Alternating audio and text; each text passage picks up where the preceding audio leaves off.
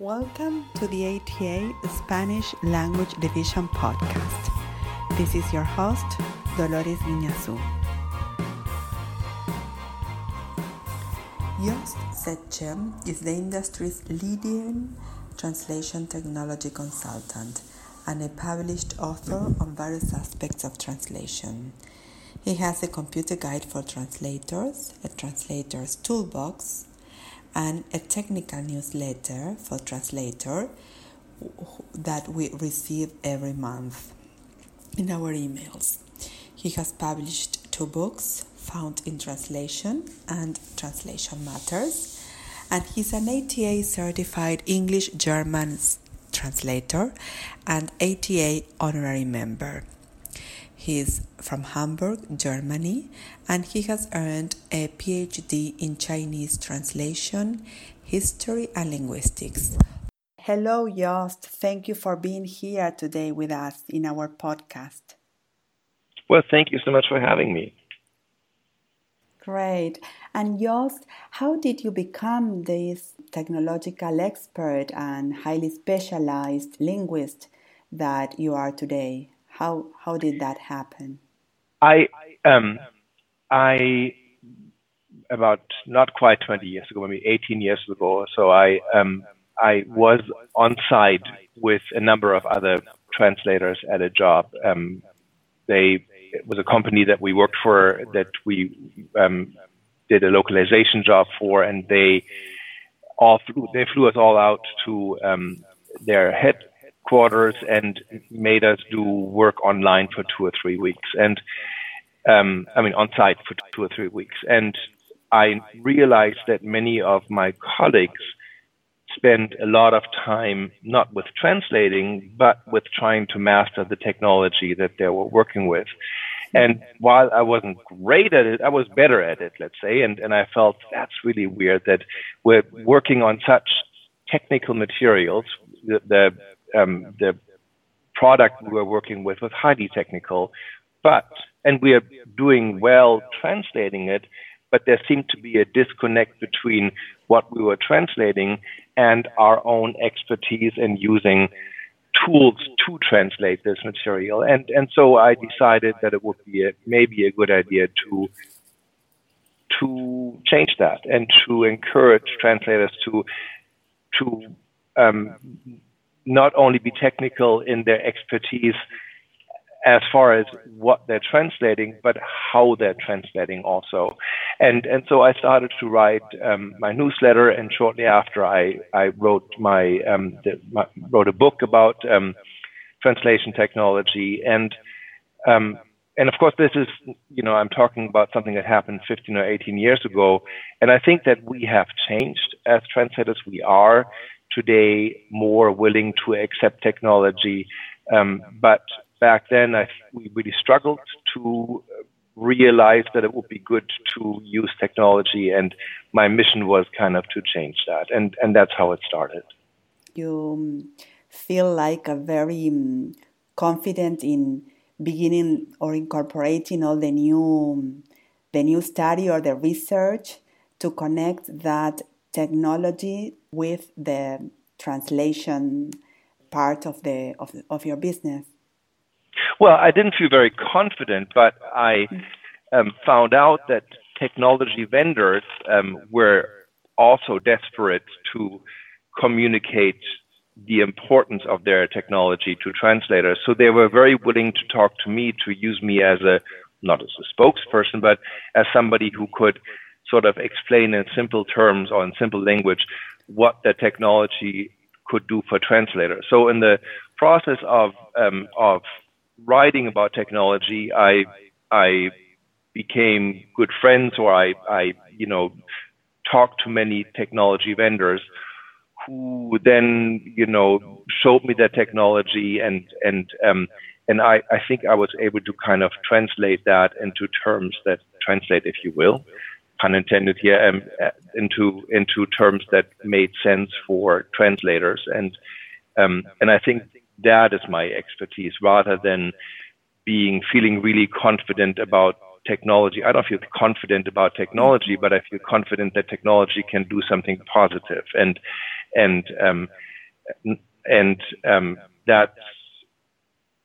that's my confidence that I can bring, rather than understanding the technology inside out. I don't, but I do understand what it can do for me and possibly other translators. Perfect. And every month that all of us are eagerly waiting for the Toolbox journal to arrive in our emails, we'll sometimes wonder how do you keep at the forefront of all these new technologies and developments that you are constantly, all of them constantly evolving, but how do you are always like a step ahead, or like introducing to us all these new trends or new advances coming in our profession? Well, I think it's again about relationships. So I have, I know many of the technology vendors, and they know me, and often they let me know if something new is happening, and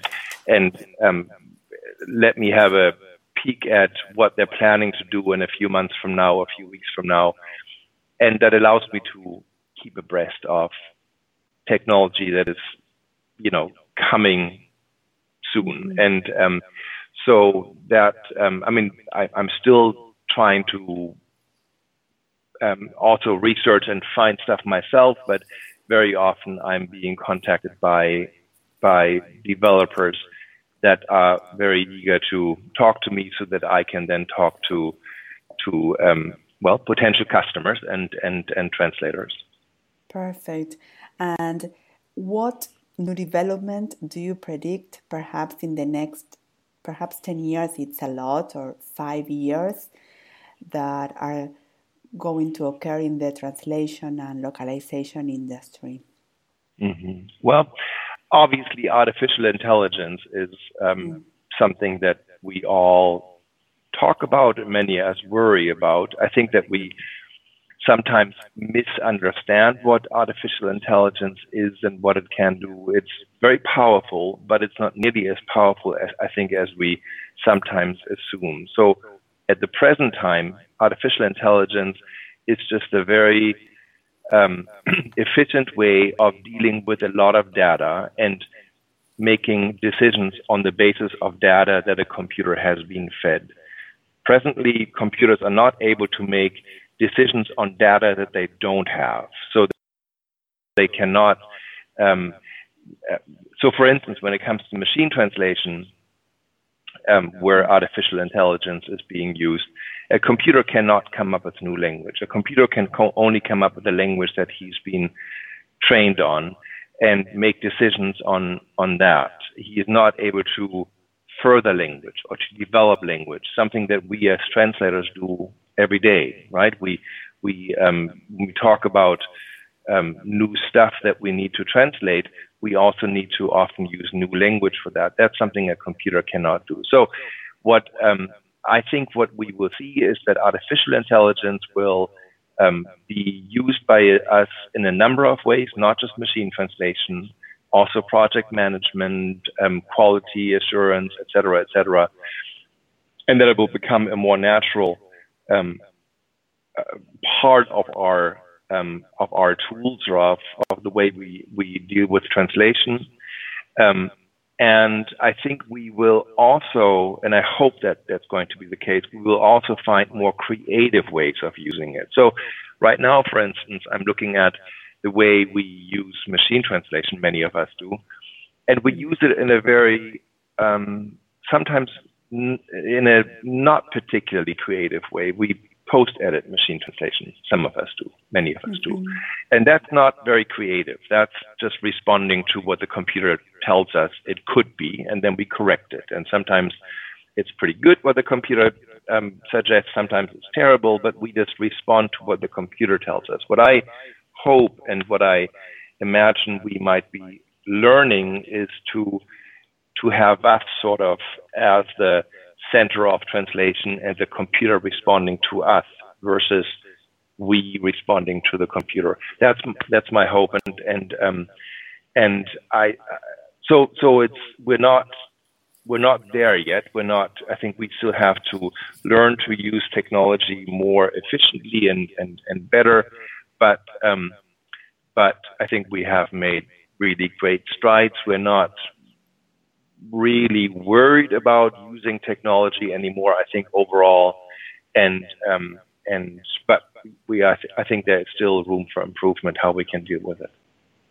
Yes, and do we have to panic or to worry about all these new AI presence to be even more in the near future?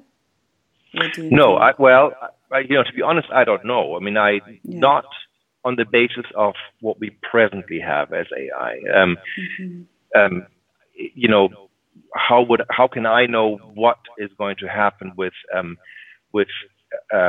artificial intelligence on a completely different level? But we're not, what we do not know is whether it's completely different level, where the computer is making decision on its own, is ever going to happen, or if it's going to happen, when it's going to happen.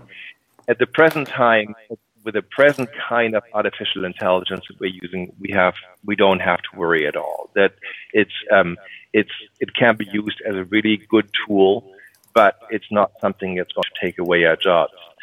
If in 20 or 30 or 50 years from now, computers are able to make decisions like humans can make decisions, then we have to worry about our jobs as translators. But I think that everybody will have to worry about their jobs at that point. At a recent conference that I spoke at, I said that translators are the very last ones I said that translators are the ones who are going to switch off the lights in the office. What I want to say with that is that translators are among the very last ones, I think, to lose their job if it ever comes to that. Yes, and we love that. I'm going to keep that phrase because I think it's great. If once computers can do that, computer anything. It's not a coincidence that computer developers or writers talked about machine translation so much from the very get-go, because they understood that once they reach a truly competent machine translation, they've reached sort of everything. They made the computer quasi-human. We're very, very far from that right now, and we don't, at the present time, have to worry that it's going to happen at any time soon. But once it does happen, we're all out of work, and then we have to completely redefine what it means to be human, what it means, what work means, what creativity means, et cetera, et cetera. So no worries right now. Who knows what's going to happen in 20 or 30 years? I'm certainly not in a position to know that. For sure.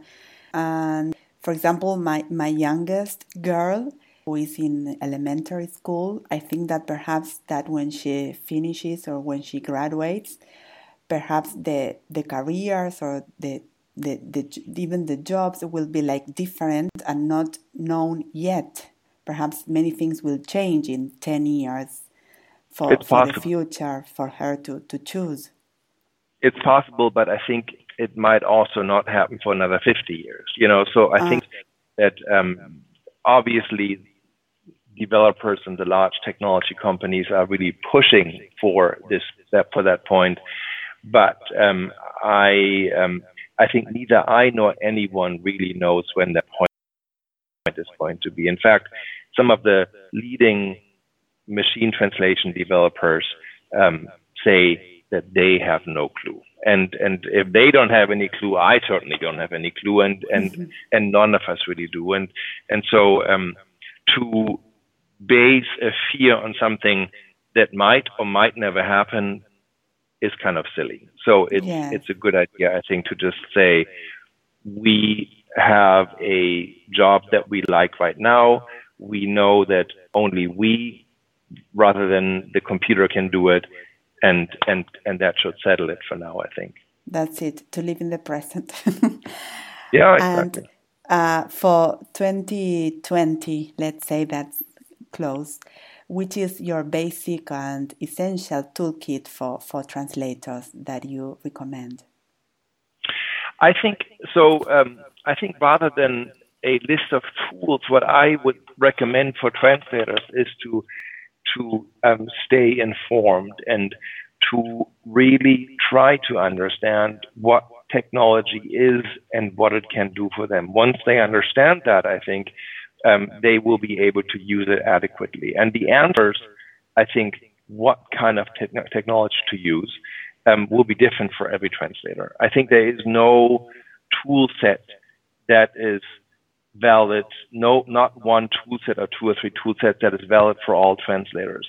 Instead, we have to evaluate, I think, how we work and how technology can fit into that. But to understand how technology can fit into that, whether it's machine translation, whether it's translation memory, whether it's really good terminology databases, whether it's quality assurance, whatever it might be, depends on how we work and what that technology can do. So we have to understand what that technology does. So I think it's prudent for every translator to stay abreast of the developments of technology and to continually reevaluate whether that technology fits into my way of working.